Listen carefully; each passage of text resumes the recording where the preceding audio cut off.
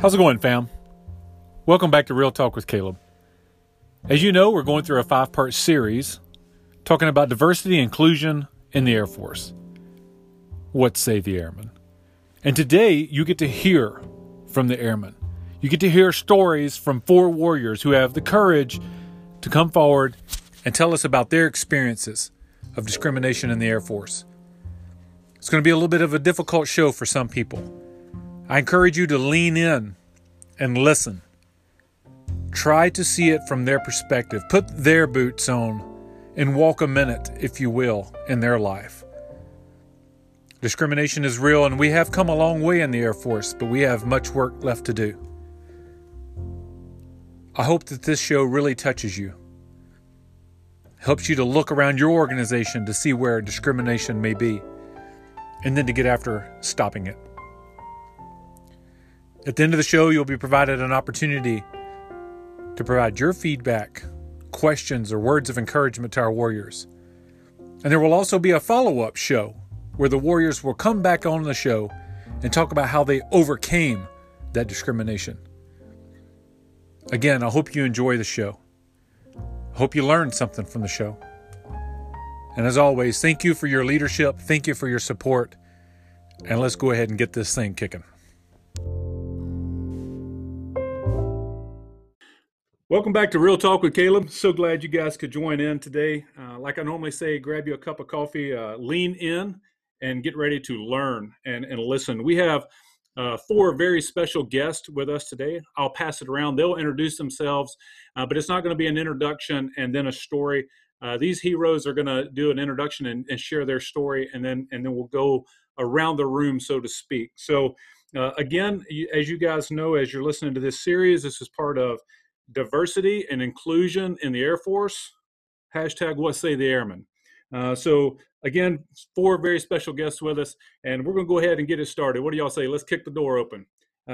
Kim, thanks for joining us today, and we'll start with you, ma'am. Take us away. Thank you for having me. My name is Kimberly Pollard. I'm a Chief Master Sergeant in the United States Air Force. You want me to go ahead and just start sharing stories as well? Yes, ma'am. Absolutely. Okay. So, yes, ma'am. All right, so I thought about this just to make sure that I told the story and could be as concise as possible. So, racism, prejudice, discrimination, antagonism directed against someone of a different race based on the belief that one's own race is superior. And so my story comes from dealing with we would say a non-uniform member, a contractor, civilian, retired military. I'm enlisted, and it was someone who was an officer. That's as much as I will say in the past. But at the time when they said what they said, they were a contractor or a civilian. I worked in the Pentagon for 5 years.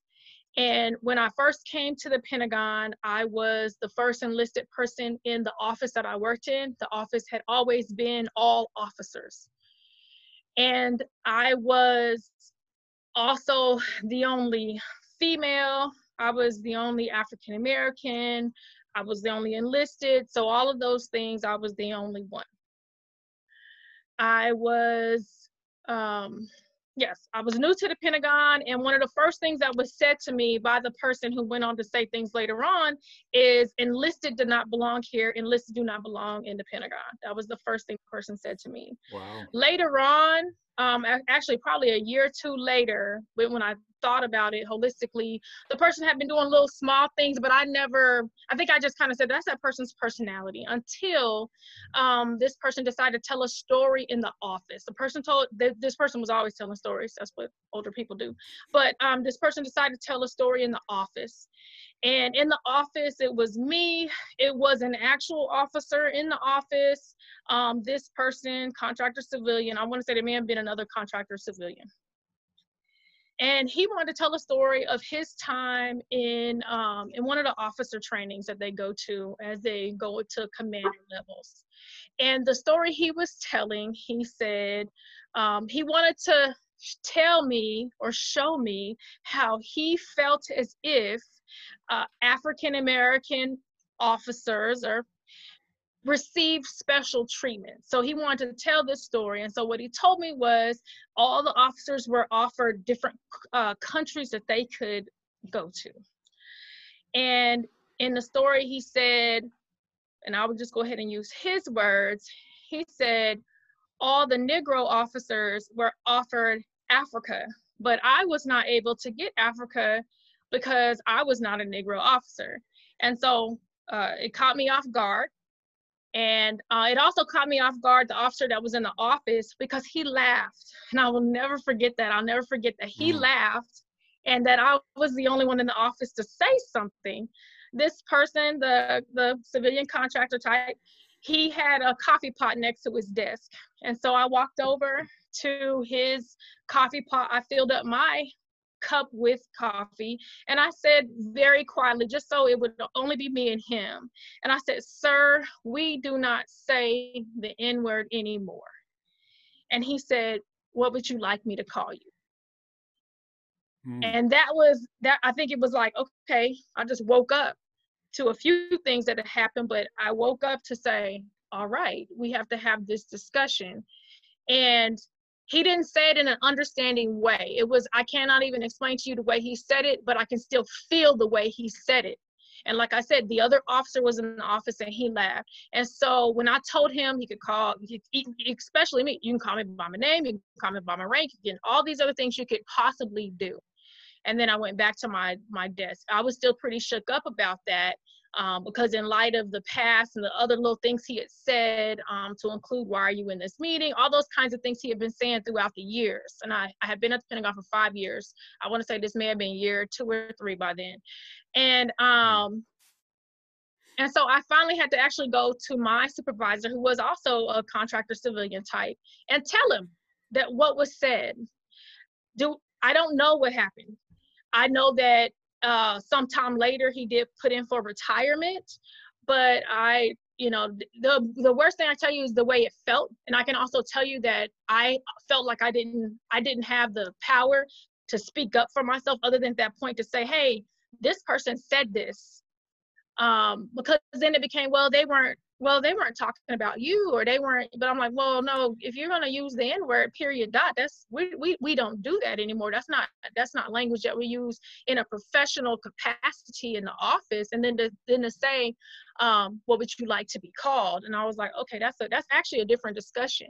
Absolutely. So, and I would say that he had always been antagonistic toward me, but I ignored it because I said, oh, he's old and senile or whatever. But he had always been that way. But then there were other things, I'd go TDY, I'd come back, they would change where my desk was located, little things like that. Or I found out they did things together, which was fine because I said, oh, well, they're officers or used to be officers. So it's fine that they're doing stuff together, but I was also finding out there's information that I needed to do my job that they were not sharing with me. And so when he said this, it just felt like a whole lot of things made sense. And I'm pretty sure that he's the same person he was when he said it. And then and I'm just going to end it there. The other officer in the office, he ended up becoming a commander. And that's all I'm going to say for that. And I never forgot that he laughed. Yeah. And because I felt after that, well, then that he's going to always feel that way. And I didn't say anything about him laughing, but because something else came up years later with discrimination in a squadron he was in, and I had to tell that person, I believe you, because I had been in a situation where he laughed firsthand, and I never forgot that.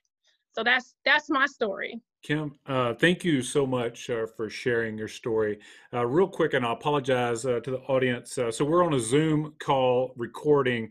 We're not all able to be in the same room, so the sound might come in and out on you. But Kim, I want to say, and for everyone on the show with me right now, but I want to say thank you for having the courage to tell your story. And there's a couple of things you pointed out in there, whether they're intentional or not, that show a fallacy within our ranks. And that's why, I'll give Brittany props. She's the one that, spearheaded this and said, hey, Chief, we need to talk about this. And so, I had somebody reach out to me, and I'm going to be this is going to be real blunt with everyone. Someone reached out to me when I posted that on Air Force Quarantine University. I posted out there and said, hey, this is what I want to do. I want to talk about this. And I had people reach out to me and say, "Hey, don't go in that minefield. Don't do that." So that told me right there. First off, I want to be in that minefield. But secondly, that there's a problem because you consider that to be a minefield. I was blown away. But you pointed out something in your story that gets after that. I think someone might look at you, Kimberly, and say, "Hey, you know what? You're a chief master sergeant now. You did just fine." But they don't know the scars that you've been through. So that story you just told, I could see it in the faces on this Zoom call of other people. It was affecting them because they know what that feels like, and that's what I'm trying to shed light on. So again, thank you for telling your story. And after, as we circle through everyone's story, I'm going to go back and bring up some questions that I have that I think maybe will help the audience understand. We define success so differently amongst all of us.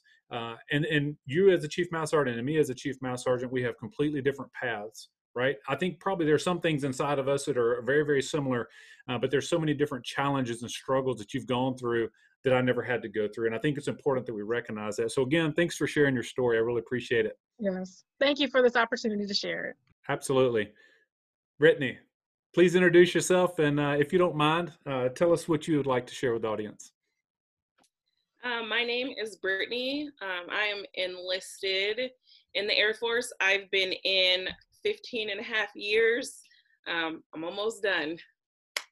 So, so my story is going to be a little, well, I'm sure everybody's story is personal, but my story is going to be a lot about just like my background and how I was raised, and then that, entering into the Air Force. So my family is from Southern Louisiana. We are of Creole descent, if you will. So with that, my great grandmother she passed away a long time ago, but she looks like a white female. My great grandmother does. And so my father, who was very dark skinned, was never really allowed to come around because he was too dark for my family. Even my aunt to this day, she is very anti-dark skinned Black people. And this is 2020 and she still thinks that way. So I grew up with a mom who always taught me that you don't bring a white person home. You don't date outside your race. It doesn't work. There's too many differences. So I was raised in an environment where I went to a predominantly white high school. And so with going to that predominantly white high school, there were a lot of differences in my home life and then the home life of a lot of my friends.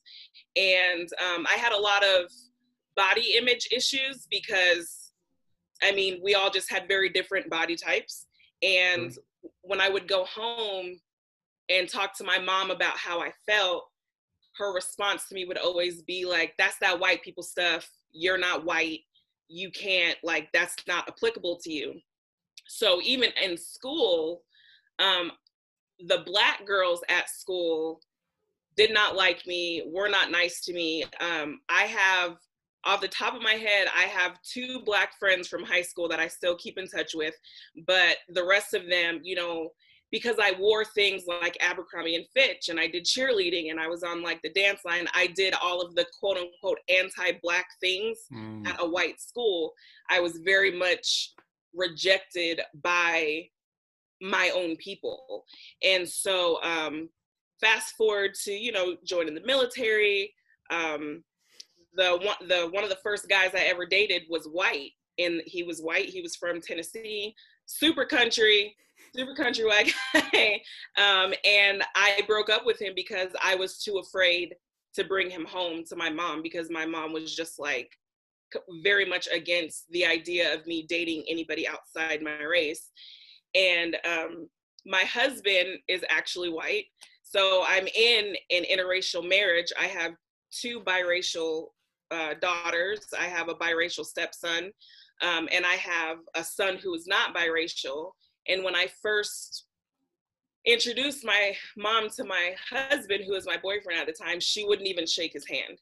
She was very standoffish. She didn't really want anything to do with him. And she even asked him if he knew what he was getting himself into by marrying me. And maybe that's because I'm kind of like a spoiled brat. Maybe she was coming from that perspective, or maybe she was coming from the perspective of, you know, something, you know, I don't know like exactly what she meant by that when she asked him that question.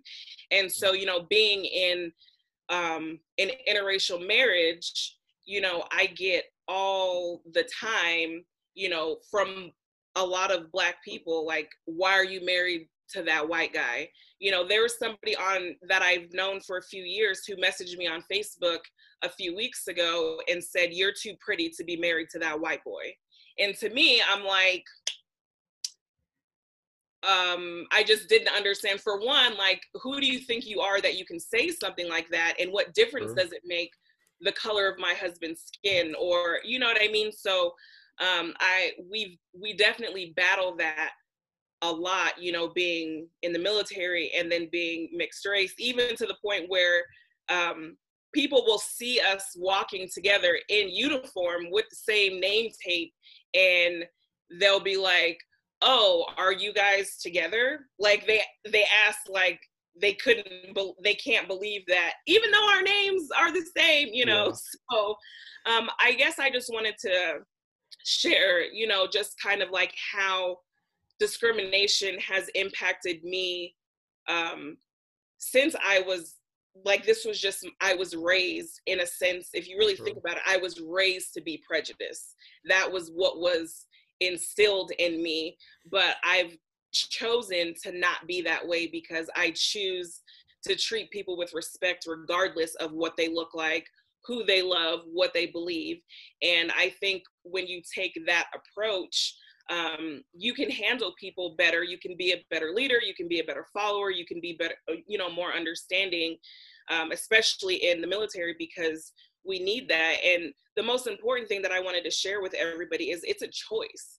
Like, you can choose to hate and you can choose to not hate. So your background and where you're from is not an excuse or justification for you to be racist or for you to be prejudiced or for you to treat people however you want to treat them. Like, you can't default to that because we're all adults and we all know better. And, you know, the saying is, when you know better, you do better.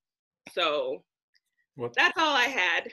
no, that's a lot. So, as I did with Kimberly, I'm going to break some of this down, and so because you hit on so many, I think when you've experienced it and you're telling your story to someone, and I know you a little bit, Brittany, but to someone that some of the things I'm hearing for the first time, there's like light bulbs going off of all these other, you know. Subcultures that we have in the military even, right? So when you're sitting there and I know you've told me before, and we're not going to go into too many of the details for sure, but in previous assignments you've been on, at previous assignments, and you talked about it a little bit, when people pass you and your husband same name tape on, or the same last name. It'd be kind of funny if y'all were wearing the same name tape, but you know what I mean, the same last name, right? And people pass you and they do a double take, like they can't believe it. However, if we could pause there for just a second, and you're probably not that hard for you to swap positions because of what you were, how you were raised, putting yourself in their boots, the ones looking at you kind of, you know, sideways. And I'm not talking about your family, but as you described it, potentially people in your family, you know, you, Brittany, could have been that way. It says a lot about your character, and how mature you are and how you're able to overcome that, even at an earlier age, so to speak. Maybe some of it started out as rebellion. I don't know. And you're going to do your own thing, which is good. I'm glad you did your own thing. Super proud of you. And like I said, I've known you for a little bit. Super proud of where you've been in your career. But just like I pointed out with Kimberly, people will look at you and your bubbly attitude. And I say that in a positive way. You're always smiling. You're looking for the positive in things. I know a lot of that has to do with your faith, but they don't know the scars that Brittany totes around. So that's, you know, and one of the things that you pointed out, uh, even using yourself as an example, we don't determine where we recruit people from. You know, we can't look into their families and be like, hey, you know what? We're not going to recruit Brittany because the type of family she came from, right? We open our doors, airmen come in, or civilians come in, and we turn them into airmen, right? And you might have seen, I was talking to Chief Bass, Joanne Bass. She's the 2nd Air Force Command Chief, so she has that realm of training for us as airmen. And absolutely right. Basic military training didn't change you, Brittany. It helped start to shape you maybe in some ways and expose you to some different things. Your technical training didn't change you. I think a lot of what changed you is your character and your drive, but not every airman coming from a similar situation that you came from has that. Right. So it's our job as leaders to see that, to recognize that, to educate, lead, motivate, guide, and inspire. Right. And so you do a great job of that, but you have the history that goes with it. So you're able to understand it a little bit better and what it feels like. And thanks again for telling your story, because it helps other people that like me. I think a few of y'all know that I've never been discriminated against, at least to my knowledge. I never have been. People might make fun of me and call me goofy and like I have a hard time walking straight and I talk, real country or whatever. That's, I just say that as, somebody might be making fun of me. I can't control the way I walk. I'm like Sasquatch, right? I'm really tall. But nobody's ever discriminated against me. So I can't sit there and I would never, ever pretend to put that boot on. I can put the boot on to help stop it. And when I see it, I will stop it. But so all of you that are on today that are sharing a little bit of your scar, right? The scars that you tote around, I'm hoping that it shines a light on, people that are out there in the field that are like me, come from a background like me that never have seen it, that says, wait, there's somebody, I'm hearing the voice. They won't see your face, but they're hearing the voice of, that's somebody that felt, I just thought I might think that was just a simple comment or a simple tilt of the head look when I went past somebody, but now I'm hearing how that made that person feel. So again, thank you so much, Brittany, for sharing your story. And one last thing, I don't run my mouth a lot. One last thing, you brought it up, and another individual I was talking to on base that has what you might consider as a higher ranking individual said this to me the other day and said, because I was talking about the podcast that we were putting on and asked this individual to consider joining us, and he chose not to at the time. But he had said, there's one thing to be said about a minority. There's lots of things to be said, but he said, we feel like we're toting the weight of, in this case, as he described it, is my entire ethnicity. Right. And I'll leave his ethnicity out. We're a small base here, right, Brittany? So people might be able to narrow it down. But what he had brought up was, I thought, a very good point. So again, it's just showing the amount of courage you have to bring your stories out. But even when you're like Kim, she shared her story about the daily grind of the work that we do. Well, what do I say? How do I say it? How do I carry myself? Like you said, Brittany, there's people of the same ethnicity as you, essentially, throwing hate or throwing shade your way of saying, hey, what are you doing what you're doing? And that can be really weighing on our young people coming into the military, because I know discrimination happens across the world, unfortunately, but we're talking about it as it pertains to airmen in the Air Force, and our civilians. So our civilians, I see those, you've heard me a lot of times, Brittany, say it, it's uniformed and civilian clothed airmen, but it affects them in a very hard way for them to overcome, I think, when they're younger, right? When they first come into the military and you're like, am I expected to say something? What would my family, what would those that look like me, talk like me, act like me, what do they think? How are they judging me based on what I'm doing and what I'm saying? So again, huge congratulations to you for sharing your story, and just thanks for the courage. I really appreciate you sharing. Cecilia, we'll go over to you and just introduce yourself and then share what you want the audience. Okay. Can you hear me okay? Yes, ma'am. Can you hear me? Oh, okay. Okay, so my name is Cecilia. I am Hispanic. My parents are from Mexico, and I'm a Latina. I have really curly hair and really short, I guess. And so I am an engineer, and I got hired on about 2 years ago, almost 2 years ago. So I'm pretty new. So this is like my first big girl job outside of college. So that culture in itself was a shock. And then dealing with the military side was a completely new world for me when I first started. I have a couple of like little stories that I can just like little, no one ever said like a word to me, like a bad word or something, but it's just like those little comments that they kind of like add on, and it's like, is my degree not enough? Like, I don't know what an engineer is supposed to look like, but I'm like, this is it. So I'm like, so. You go. You go. Yeah. So first one was when I went to go get my fingerprints done. So I got hired on, and they're like, go to this office, go get your fingerprints done. And so I'm like, okay, I'm so cool. I'm getting on base. I'm getting like a little, a slip to come into base, and they're taking the scanner. I felt so awesome, And so I go in there, and this tall, Caucasian blonde man in front of me And the lady at the desk, you know, for processing the prints and stuff, she's like, oh, where are you working?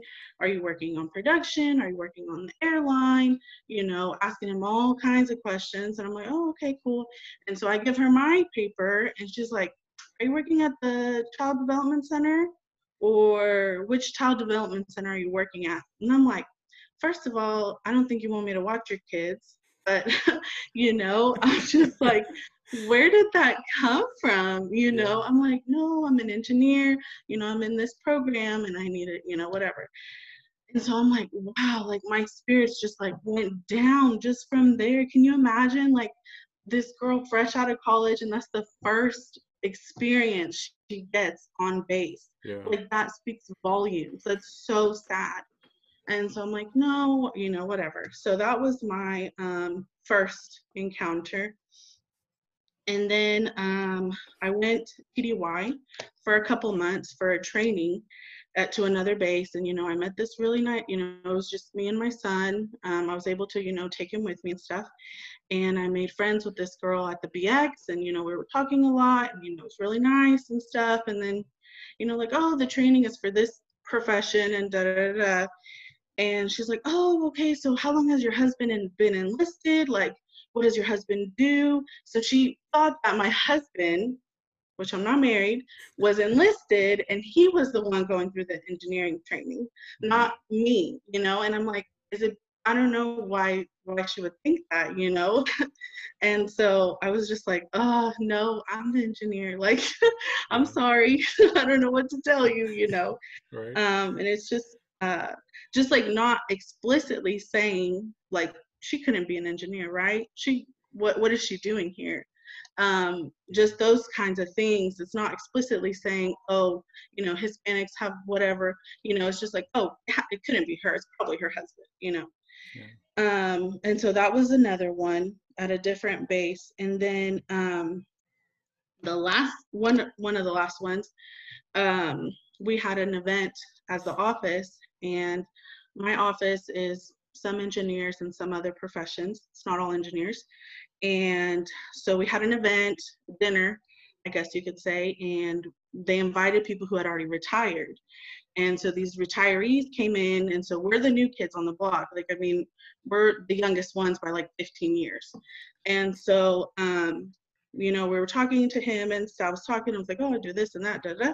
And he's like, yeah, you know, it's really great that they, you know, try to keep Latinos in the workplace, and they have to meet their ratios and stuff. And I'm like, meet their ratios? What are you talking about? Like, he's like, you know, you have to get so many of each minority so you're not, you know, discriminating against. And I'm like, so basically invalidating my degree that I worked really hard for, invalidating all my knowledge that I bring, all my expertise, you know, because this is my first big girl job.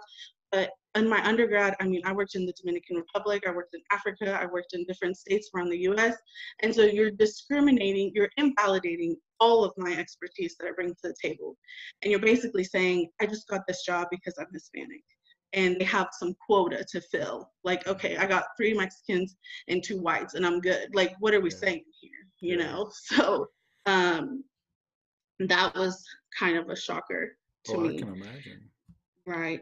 And so my last one is there's a vacuum in our office, and you know how some people get their vacuum, you know, some offices get vacuumed and some get taken the trash out and stuff. And so I was just carrying the vacuum from one office to the other. Like, that's it. I borrowed it from another office, and you know, and so I'm walking down, and this guy puts his arm on my shoulder, his hand on my shoulder. He's like, I just wanted to let you know that you do a great job of keeping the offices clean, and I really appreciate all your hard work. And I'm like, not me. That's not me. You know, I'm like, I work here too. That's my office. I mean, that's my cubicle. And so, you know, so I don't have like a big, you know, oh my goodness, this made me cry kind of moment, but just like those little things that kind of add up over time. And I've only been here not even 2 years. It'll be 2 years this summer. And so for me to like experience all of these things already, like it just speaks volumes onto what kind of conversations do we need to have that this is Absolutely. not happening?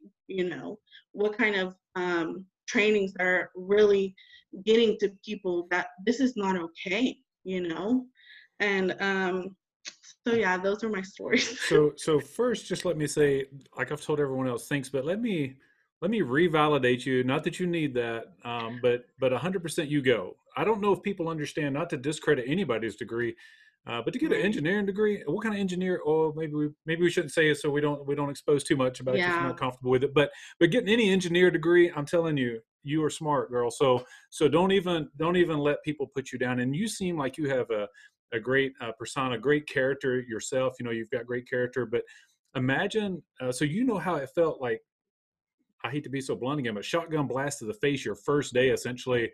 I'm, not that you were strutting your stuff, but you're like, hey, I'm going to stake my claim here, right? And then somebody that just kind of puts you down a notch or two, and then it happens again. And I saw a couple other people's heads going up and down when you were telling your story. So another thing, never, never discredit your story, right? So that is you. That's what you've Mhm. experienced. There's enough haters out there. Don't even worry about there's enough haters to try to discredit your story, because you never know how powerful your story is going to be, and somebody could be listening, maybe is in the very same type of shoes you're in, maybe not the same degree, maybe the same degree, and you know what, I got that same thing. I'm not the only one. Our chief of staff, General Goldfein, talks about the onlys, right? And so, and I won't tell his story, and you could look it up, our audience can go and look it up, but bottom line, the basic of it was an African American senior enlisted advisor to him had a box of band-aids and said, hey, we got a problem, sir. Threw the band-aids, and I paraphrase a lot, but threw the band-aid box on the table.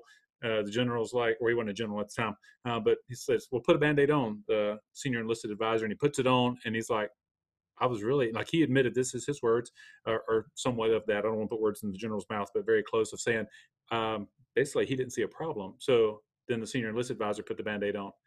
And he's like, then it just stood out to him. It's like, wow.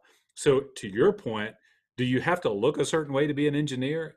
That's what it seems like you were getting, right? Is that's the type of feedback you were getting? You're like, all the work I've been through, and again, not to not to give you a big head, but I know you've been through a lot of stuff when you're working on your degree. I've got a degree that is not an engineer degree, and it was hard, right? So there's a lot of work going into it. So I can imagine you saying, all this work I've been grinding for years, trying to do the things that I want to do.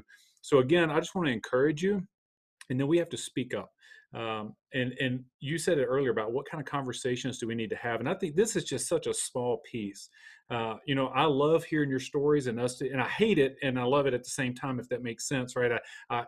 I just, it turns my stomach that you've had to go through this, but also appreciate and love the courage that you're showing, and hopefully if we reach one person, right? That's what I say. If we reach one person that says, hey, or y'all reach one person that says, hey, you know what, I'm going to stand up and I'm going to say something, then I say mission accomplished. Now I have a, a lot larger, I guess you could say, of a desire of being able to have multiple people stand up, because they'll look around and they'll be like, well, Kim was successful. Brittany's been, everybody that's on that show, she's an engineer, for crying out loud. Like, she's successful. Because, we all determine success on different things. And hey, people that do take out the trash, people that do the laundering services, people that do, the trash recycling trucks, those are successful people too. So it just turns my stomach when people think that they can place a position on someone based on their skin or their ethnicity, their sexual preference or religious preference. I want it to be where when the airman walk through the door, again, you're an airman to me as well. When you walk through the door, it's based on your performance. My assessment of you is based on what you do for the team, how you bring yourself forward for the team. I care, but I couldn't care less about your ethnicity, your sexual preference, your religious preference. That matters to you as a person. I want to love and get to know you as a person. But at the end of the day, it has nothing to do with your performance and how I talk to you, unless there's obviously some preferences on things you like and don't like. But anyway, yeah. So until we can get our airmen to walk through the door that are judged based only on their performance, then we still have an issue. And it's covered up by people that approached me and said, this is the second African American chief master sergeant of the Air Force. I'm like, I'm glad you know your history, homie. That's cool, And we won't go too far into depth about what I actually said to this individual. And they're searching their soul right now and figuring out that it's time for them to step away, because we just can't afford to have leaders in our Air Force, anywhere in the workforce. But as we said again about the Air Force, we can't afford that. If you're not an inclusive leader, then your ass ain't a leader at all. That's just that's the way it is. So if you're not inclusive, the Air Force already set the diversity table for us. I mean, nobody can see it, but if you're looking around this screen right now, there's multiple different types of us that are sitting on this one virtual meeting right now. The Air Force already set the stage with diversity. And then it's our job as leaders to be inclusive of that diversity. So sorry, I'll get off my soapbox. This is y'all's time. So thank you again for sharing, ma'am. Kick it over to you, Lorenzo. Hello, everyone. Pleasure to meet you on here as well, and those listening. My name is Zoe, and I've been serving in this wonderful Air Force coming up in July on 18 years. And also in July, I'm expected to sew on Chief Master Sergeant. So two pretty cool milestones for me there in my journey. I grew up in the Deep South as well, and those experiences kind of shaped my views in the Air Force and some of my challenges, and also some of my strengths that enabled me to kind of persevere. I have a series of kind of mini stories, if that's okay, to share with everyone. And so these just are kind of just some that have kind of still sit on my memory when I talk to folks who go through things. But one in particular, I was a young airman in a work center, and I happened to be matrixed over to a team that resided in a certain work center from my primary work center. And so it just happened to be that I was the third African American to be sent to that special team in that particular work center. It just happened to be that way. There was no specific, malice behind me being sent there. It was, I happened to be the one that's up to go to serve on that team. Well, some individuals in that work center, they kind of actually blasted out in a morning roll call. What is this becoming what is this, the monkey? What are we turning into here? The monkey farm? And so, it was silence there, and then, guys kind of chuckled a little bit. But the hurting thing is that when it sunk in, it was like, did he say the monkey farm? And I was like, okay, I'm the third African American. I know Senior Airman such and such was just here. And what hurt the most is that the NCO just kind of sat there, didn't say anything. And like I said, I was a young airman then, and I'll never forget that day of really, those comments and that thought process of me as a monkey and my other teammates. But even worse, no one saying, hey, man, that's not appropriate. Those are Americans, or even if they aren't Americans, they're human beings. They're airmen, they're teammates. They're much better than that. So that one still haunts me. Another one, a few years later, a new chief comes into the unit. I'm an NCO, and so the chief looks around my office a little bit, and he's like, you've won too much. He's like, you're a fast burner. I said, hey, sir, I maybe for some I'm fast, for some I'm slow. I just have my career goals and my family supports them. He said, you've won too much, so you're done. I was like, done? He's like, yeah, I'm letting you know you're done.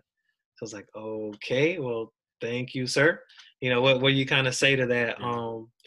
And so, I took it as, hey, sit on the bench for a while, sit on the bench. So I said, okay, I'll sit on the bench. And then I just happened to be talking to a few other fast tracking African-American airmen, NCOs, and senior NCOs, and similar conversations happened with them too. So that was the worst part, and they happened in different ways. One was caught after an award ceremony, and he was say, hey, you're done. Another one after a promotion ceremony, hey, you're done. And so we were like, wow. And at that time, I explored the Inspector General's office and other places like that, and it's like no one could really, grip their, get a grip on it. Long story short, that chief was eventually removed from the Air Force and everything, but that's still, just imagine how many other people, that had been done to throughout that chief's, long career. How many people, didn't rebound from that? How many people just say, hey, I'm at 18, 19, 20, 21, 22, I'm gonna just bow out. from that experience.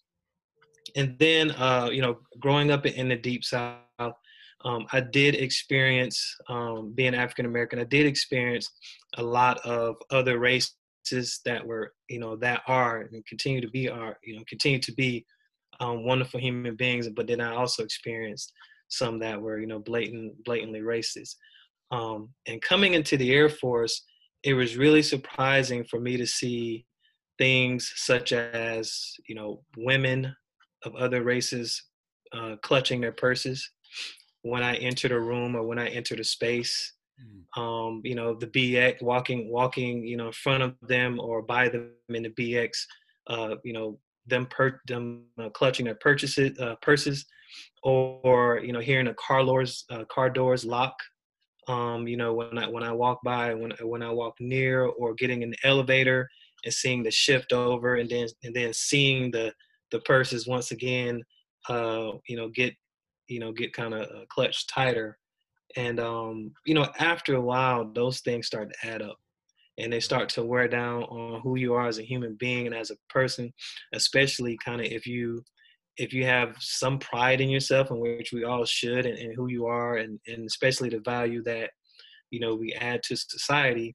Those things start to add up. And, I found myself becoming the token angry Black guy. Some people understood it and some people didn't. Yeah. And so once you grow up that way, and then you come into your profession and you see those same things over and over and over again in different places too, and at different bases, like I said, it starts to wear down on you. But fortunately through counseling and other things like that, I've been able to kind of move past those experiences. But it's definitely shell shocking, because you start to look for those things, and then the more you look for them, it's like it starts happening more and more and more. And then even if some things aren't happening, you envision them happening as well with that. So I'll be definitely glad to share with those the opportunity that I can, how I've kind of overcome, a lot of those situations, and how my mind has kind of progressed from it in order to, to be the husband that I need to be, the friend, the father, and also the airman that I need to be. Thanks, Zoe.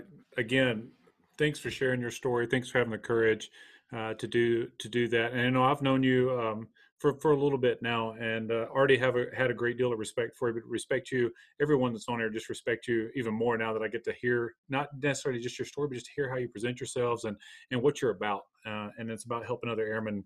So Zoe, like I have with everybody else, I've been jotting down notes as we've been going through this, and something you pointed out that I wrote down: human dignity and respect all together there, because that's where we have a problem. You brought words, and I can't even bring myself to repeat those words, but of what was used to describe you, as it's describing you as, for the way I took it, as an animal. Right now, I love animals, but we're human beings, right? So how are you going to declassify somebody from being a human being? So, Cecilia, she shared a portion of that, if you will, of a, hey, this type of way, and the way I heard it, I don't want to put words in her mouth, but this type of ethnicity has this line of work. There's no way you're going to come on this installation and do something else. And so the things that y'all have been able to share with us, and I'm going to go back around the room, and I'm giving you a time to reload your magazine, so to speak. I'm combat nature, but time to reload your magazines. Only share if you want to, as I finish up with some of the points that I took away from Zoe there. If you're okay with sharing the pain point of what kind of conversation should we have, I think this does something for those. And if you're okay with it, I won't put you on the spot right now, so you're not answering right now. As we come off the show, if you're willing to say, hey, yes, you can use my name as someone that I associate with Brittany's story, or I associate with Kimberly's story. And if there's a potential for someone to be able to reach out to you, then I'll leave that up to you guys. But I know y'all have so much wisdom in this area, because obviously y'all have all at different levels experienced things at different levels, and you've been able to overcome. So you should have your magazines reloaded by now. But I'll go around, and again, no harm, no foul. If you're like, hey, you know what, that brings up too much, then that's fine. I shared a video this morning doing 22 push-ups, and I didn't expect that wave to hit me like it hit me, because I've lost some really good friends. So if you're afraid that that's going to bring up too many feelings for you, then just pass. You don't even have to come on the mic. But if you're okay with it, because I do think it helps our audience and the ones we're trying to reach, understand like, hey, when I looked at somebody that way, I didn't realize that made them feel that way. If I locked the door when somebody walked by, I don't know why people would do that, but then I don't know how it makes someone feel. So going around the room has been shuffled because I changed the viewpoint. But Brittany, you're up first if you want to share. It doesn't have to be as long as you want to. A couple of minutes of how when some of those things were being done, you don't have to really necessarily discuss the act, but how it made you feel, because I think that's overlooked a lot of times. Well, for me, like what I've gone through, it makes me feel less than, I guess. It caused a lot of insecurities for me. Like to the point where, you said that I'm always so bubbly and stuff, and and I definitely try my best to keep a positive outlook in life. But even like with my job, like I have to, where I work, and I won't say where I work because it's a stupid small career field. That's why I didn't say. Yes, ma'am. But like where I work, I deal with a lot of commanders. Like, so there have been times where I've approached a commander to brief him and tell him something, and he literally like looks me up and down like I have no business talking to him. And so I don't know if that's because I'm a woman. I don't know if it's because I'm Black. I don't know if it's because I'm just insecure because of what was put in me, so there's all these different feelings and emotions that go with it. But I would say that the way that I was raised and the way that I was treated in school, in high school specifically, like I was very hateful. Like I was really like, I became very aggressive. Like even to the point in basic training, like I was fist fighting in basic training. And I remember like my TI kept saying, you can't hit people. And I was just, why not? Like, I just didn't understand why I couldn't fight, because that's what all of like the way that my mom treated me, the way that my peers were treating me, like it made me very angry. And I was very angry for a really long time, my first maybe 5-6 years in the military. So that hurt because I wasn't dealing with it appropriately. It turned into anger, and I allowed it to just, turn me into something that I wasn't proud of. And so, but I guess like the biggest thing is and people would never know this. They always tell me I'm lying when I say this, but I am probably one of the most insecure people, whatever. Like I'm super insecure. I always, like in my mind, I'm always second guessing myself. And, I'm that person who is trying harder than the next person.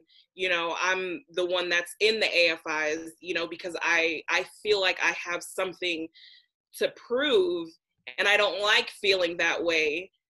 Because my faith tells me not to feel that way, but then like the reality is I have to put on this uniform every day, and I feel insecure, and I feel like I'm constantly striving to prove myself, and it's a really crappy feeling, honestly.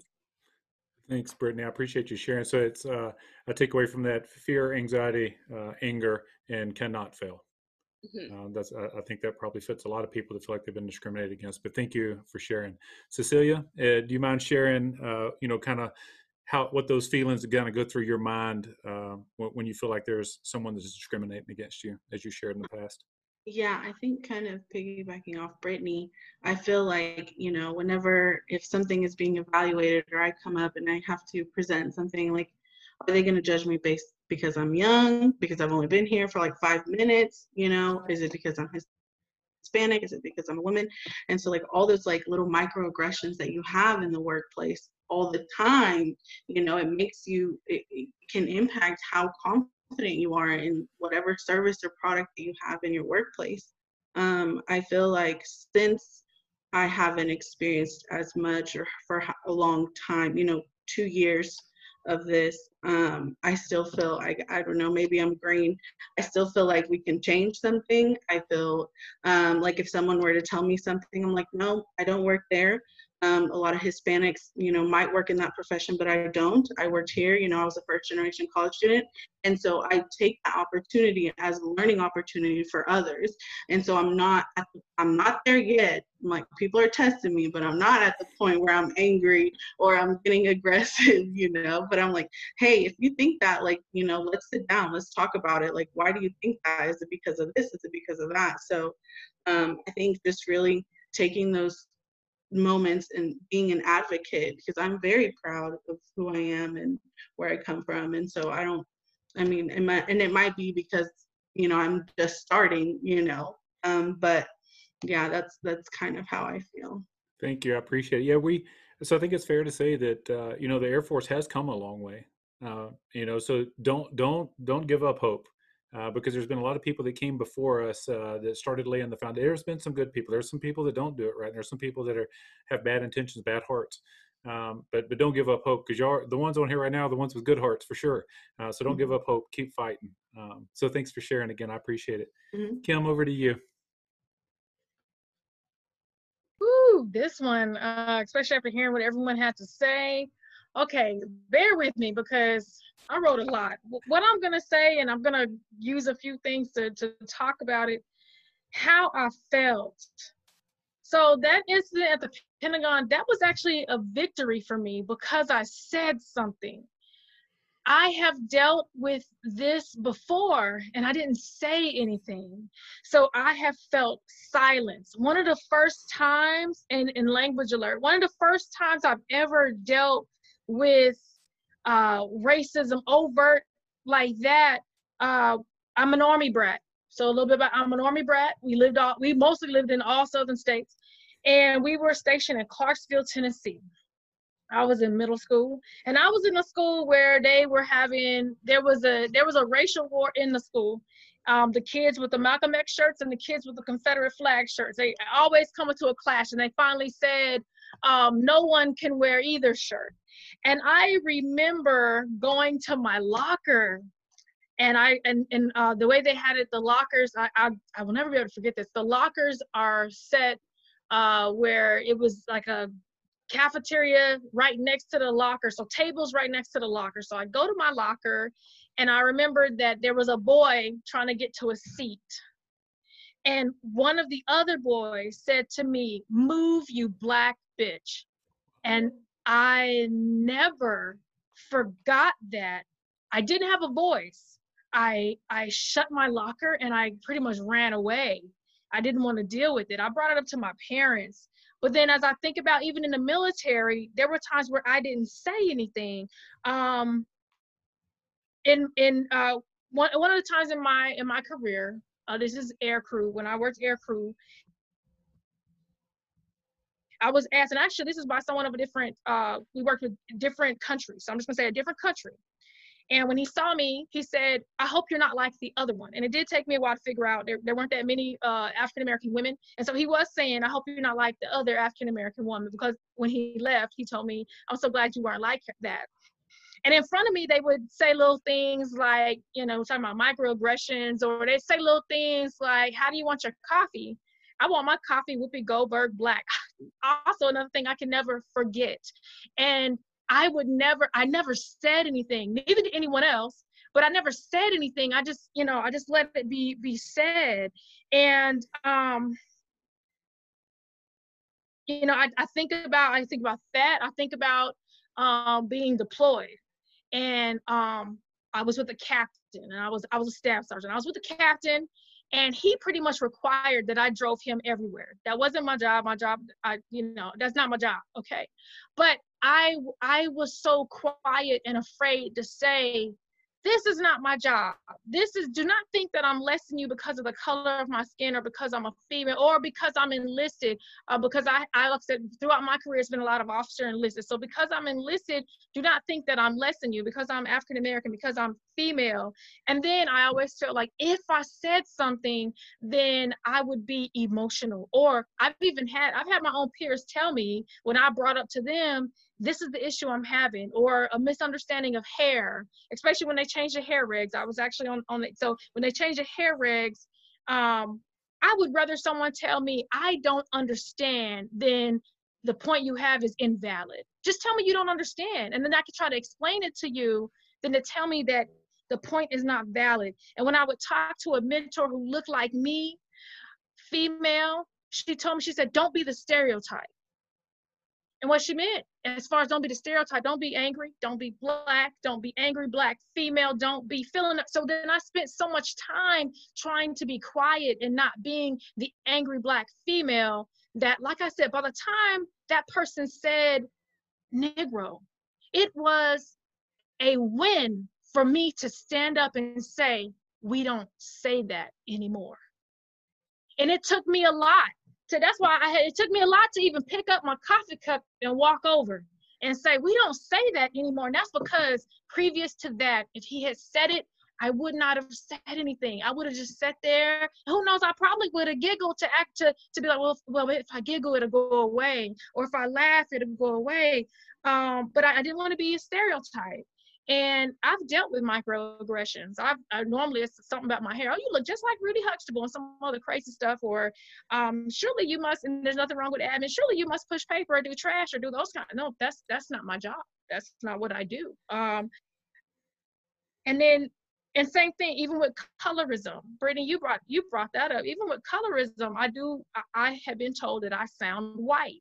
I had been told that for years. And I had also been told that, especially when I call somewhere and then I show up, they're like, oh, you don't look like the person that talked to me on the phone.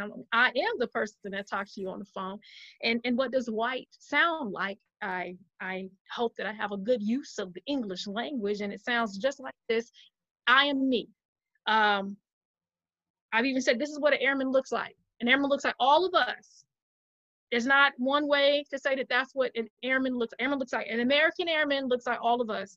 And so what I would say is throughout all of this, because I've been writing notes all around, is that I have always, I've tried to be the quiet professional.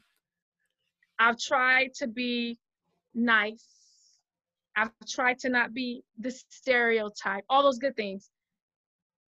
And I've always tried to prove that I was the best silently and quietly. And so the feeling is silence. That's what I have felt like. And that's what I overcame. I hope that helps. I'm sorry if that was long. No, that was perfect. Perfect. So if you bring that passion, which I'm sure you do, you bring that passion and speaking up now, that is not silent at all. So you're an overcomer. So good on you for sure. Thanks for sharing. And you're absolutely right. There's so many people, like you said, I don't think they would get that. When you said, I might even have giggled to make it go away. And there's a lot of other, not to go down that trail, but of sexual assaults and sexual harassments, right? So when you're the only, people don't understand, because there are a lot of people that have an issue with saying, well, why don't you just speak up? Why don't you just say something? Probably because you've never been the only, right? So where I grew up playing basketball, I was the only. I never got discriminated against, but if somebody would have said something sideways, which sometimes they did, it wasn't discrimination, and they'd call me white boy or whatever, but white boys can't jump and stuff. I didn't take that necessarily as discrimination, because, well, for one, I was white, and two, I couldn't jump that much or that high. But so I would have never said, yo, that's wrong, you shouldn't say that. I was the only one, like, I wasn't going to say anything. I was going to be like, oh, okay, yeah, you're right, and just keep playing ball, right? So thanks for bringing that up, and thanks for the voice that you do have. I appreciate it. Zoe, you're going to take us out, buddy. All right, sir. I guess to the root of your your task force here is to share the pain or share what it feels like. And I think we go through, or at least I've went through, different phases of it. At first it's kind of shock, and then is hurt. Is distrust in the system, especially when we see senior leaders doing it. It's like, if this senior leader doing it, this officer is doing it, this NCO, the senior NCO, or this, even, we have civil servants here that experience it just as well. This civil servant who's been here 10, 15, 20, 25 years, holding the base down, or providing those key skill sets and the continuity for us. If they believe this way, like, where can I go from here? I'm essentially stifled, and then I become the the quiet person in the quiet anger, like my teammate kind of just spoke of, So it progresses from hurt to anger, and then we have the outbursts, and then performance declines. We want to give very little effort. We're not our best selves. And then in my experience, relationships suffered as well, because I might have gone over the top and assumed other things, or I'm just a sucky person to be around, because if you're going to go somewhere with me, then, I fly off the handle at someone, um, you know, just not knowing how to handle those situations happening over and over and over again. And another area that, is near and dear to my heart is the shaving waiver, I don't say conundrum, but the shaving waiver condition or viewpoint, that's out in the military with us and as African Americans as well. Even though anyone can have the, pseudo Barbie, but more particularly as African Americans, and there's a lot of, blatant discrimination. I'm a commander, I'm a command chief, I'm such and such. This image is not compatible. It's even though you have a valid medical condition prescribed by a doctor, this is not compatible with my Air Force, even though your Air Force, said, hey, we're allowing this, along with shaving weight, along with, any other medical condition that folks get physical therapy for, or they go and get treatments for. But that's been a major area for me. And, I find myself, I used to, when I went through it, I would actually shave with the razor and just go through my Nestle Crunch phase. So guys in the shop would say things and I would just go ahead and shave knowing I shouldn't. I would come in with the Nestle Crunch bar for a week, on my face. And I'd say, look at this. This is what I'm going through. Oh man, please, go back to what you're doing before. And I was like, I shouldn't have to go through that. So, it starts from, shock, hurt, and then it becomes anger. And then it starts to impact your psyche, and that impacts relationships and performance as well. Did that answer your question? Absolutely. So I'm telling you, man, when you're a command chief, you're gonna fix that attitude, right? Not your attitude, but other people's attitudes. You fix it all along the way, and I know you have been. But brother, you're going places, I know for sure. So no, thanks for your leadership, every one of y'all, the leadership and the courage that you displayed. There's going to be some people that will associate terms, right? They're like, well, that's not racism, or that's not racial slurs, or whatever. And what I said from the very beginning, not only this, but since I can remember, you can call it whatever you want to, but I can guarantee you it's not professional, and it's not treating people with human dignity and respect. Right. So you can put whatever term you want to on it. I got the SME is on, they're actually coming on tomorrow to talk about terms and terminology. And I'm not saying that's not important. Don't misunderstand me, but you can call it whatever you want to call it. But how y'all just described how it made you feel, that's far from professionalism. That's far from treating people how we need to be treating them. So thanks so much for sharing it. And Zoe, so something else you said, Zoe, and I promise you, I'll shut up. But you said, about people that say my Air Force. And I know sometimes it comes out of our mouth, but it's our nation's Air Force. And we're stewards of our nation's sons and daughters. They send us those human beings. They send us because they're special. I got a son. He's delayed enlisted right now. Going to be a firefighter. And that government, whoever he goes to his first duty assignment, better take care of him. And if they don't, well, they'll get daddy. They won't get chief. They'll get daddy that shows up on their doorstep. So absolutely. No, thanks for all of you for sharing your story. I'm going to request, if you're available, we'll set a date and a time that you are able to come back on. And if you can, and you're willing to share the other piece of the stories. And where I'm going with that is y'all are all overcomers. And so I think there's two pieces. There's a piece, well, there's more than that. But the way I see it is there's the piece of shining the light on it, saying, hey, we still have more to do. We've done some stuff, but we have more to do as an Air Force. On the other side of that, that's speaking of the people that either one are discriminating and we don't have a place for them in our Air Force after we give them some education and they can't adjust fire, time to leave. There's some that are just ignorant. I'm not being mean. I'm not talking bad about people, but they're just ignorant. Kind of like I just said I was about the shaving stuff. I was ignorant to that. But then there's the piece of the airmen that are going through the suck right now, right? And I just know that y'all will be able to help them. So I encourage you to consider that. Again, I'll do some networking and shooting messages back and forth after we're done here. But bottom line, I want our audience to understand how much courage it took for y'all to come on, and I definitely appreciate it. So thank you so much for being on Real Talk. with Caleb. It means a lot to me, and hopefully, and I really do believe we're going to make some progress. For our audience out there, thanks for tuning in as always. Go to the show notes. There's going to be a link in there.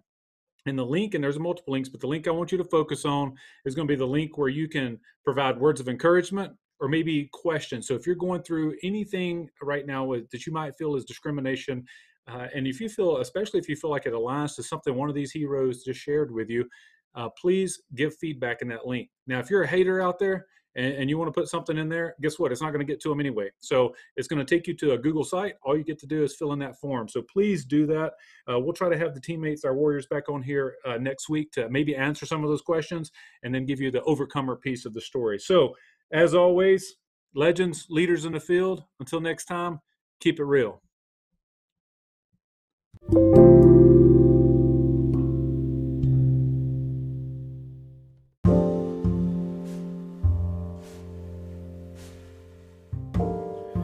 Wow, legends.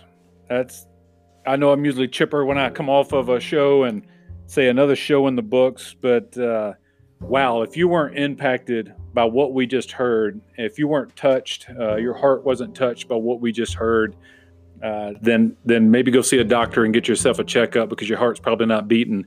Those warriors that shared their stories, I really want you to think about it. I really want you to analyze.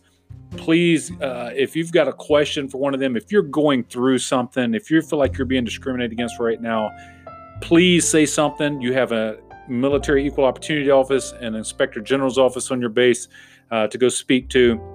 If nothing else, you can contact me. You can contact me and I will do everything I can to help you. So hopefully for any of the naysayers out in the field that might think that the stories they just heard, those types of things, they don't happen or they didn't know they happened. I want you to listen to their voices. I want you to go back and listen to this podcast again, listen to their voices, and really think about how those things that were being said or being done to them or in their presence, how it made them feel. The pain, the anger they talked about. You really need to go back and listen to that again. Just because you haven't seen it, just because you haven't experienced it does not mean that it's not happening. It is happening.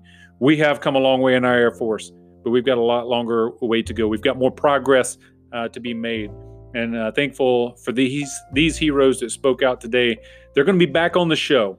They're going to come back next week. We'll be discussing how they overcame and what they did to overcome. So while we do want to make a change in the Air Force where you don't get discriminated against and you're not based on anything but your performance, in the interim, there's still people that are being discriminated against. So you need to know how these successful warriors were able to overcome that discrimination. So they're going to be back on the show. If you have a question, please go to the link that says feedback link. It's in the show notes, feedback link, and then there's a link. You'll click on that. You can ask questions, provide feedback. Make sure it's to the betterment of these warriors that share their stories, or that's going to help someone else or help yourself if you have a question about something specifically that they said and how it could help you overcome your situation. Otherwise, I just ask that you don't even go on there and submit anything, right? Because it's not going to do any good. Also, I made mention of a story that General Goldfein, our Chief of Staff of the Air Force, had told a story about Band-Aids. And I don't know that came over clearly enough for you. I have included the link in the show notes. Please go to that link and you can read the story. But the bottom line is General Goldfein. If you don't know him, if you're not an airman, then you might not know him. He's Caucasian. The senior enlisted leader was African American, and it came down to the color of Band-Aid. So go out and read that story at that link. Again, thank you so much for tuning in.